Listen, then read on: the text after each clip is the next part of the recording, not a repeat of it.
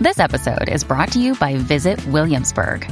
In Williamsburg, Virginia, there's never too much of a good thing. Whether you're a foodie, a golfer, a history buff, a shopaholic, an outdoor enthusiast, or a thrill seeker, you'll find what you came for here and more.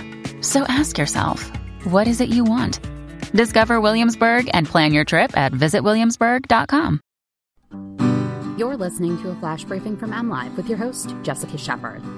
This is your weekend edition of Michigan News from MLive, recorded on Friday, February 12th. I'm Jessica Shepard with some top headlines from the week. Governor Gretchen Whitmer proposes the largest state budget in Michigan history. Michigan is set to receive $741 million in federal food assistance for remote students, and a historic Upper Peninsula Lodge opens new winter trails for skiing and snowshoeing. Governor Gretchen Whitmer on Thursday officially proposed a state record budget that clocks in at $67.1 billion for the upcoming fiscal year, boosted by one-time federal aid.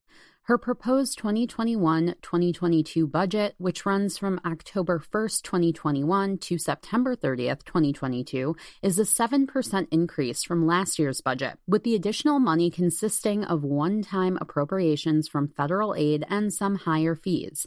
There are no proposed tax increases. Whitmer's budget includes increases for K-12 per-pupil funding, bridge repair, continued wage increases for direct care workers, and child care assistance. After the governor proposes a budget, the House and Senate craft their own versions, and parties usually negotiate on the final product. The final budget must pass the House and Senate and be signed by the governor to become law. The budget is separate from current talks between the Republican-led legislature and Whitmer on a COVID-19 pandemic recovery plan, which would spend in the current fiscal year. Whitmer proposed a $5.6 billion plan last month, while the House and Senate respectively countered with $3.5 billion and $2 billion plans of their own. Governor Gretchen Whitmer announced this week that Michigan has received federal approval to provide millions in food assistance to children missing out on school meals. About 810,000 children will have access to $741 million in benefits that will help their families pay for food at stores or online. Whitmer and the Michigan Department of Health and Human Services announced the federal approval Friday. K-12 students will qualify if they are eligible for free or reduced lunches at their school, as well as if their school is not in person or on a hybrid schedule. Families are estimated to get $127 per month per child with no in-person classes. If a child has part-time in-person classes, families will get an estimated $77 for each child per month. These benefits are retroactive to September and will be paid through June. Automatic payments will be issued, so families do not need to apply.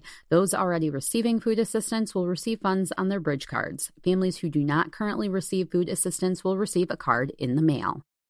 A historic lodge in Michigan's remote Keweenaw Peninsula has debuted a scenic new trail system, offering winter adventures yet another reason to play in the region's 270-inch average annual snowfall.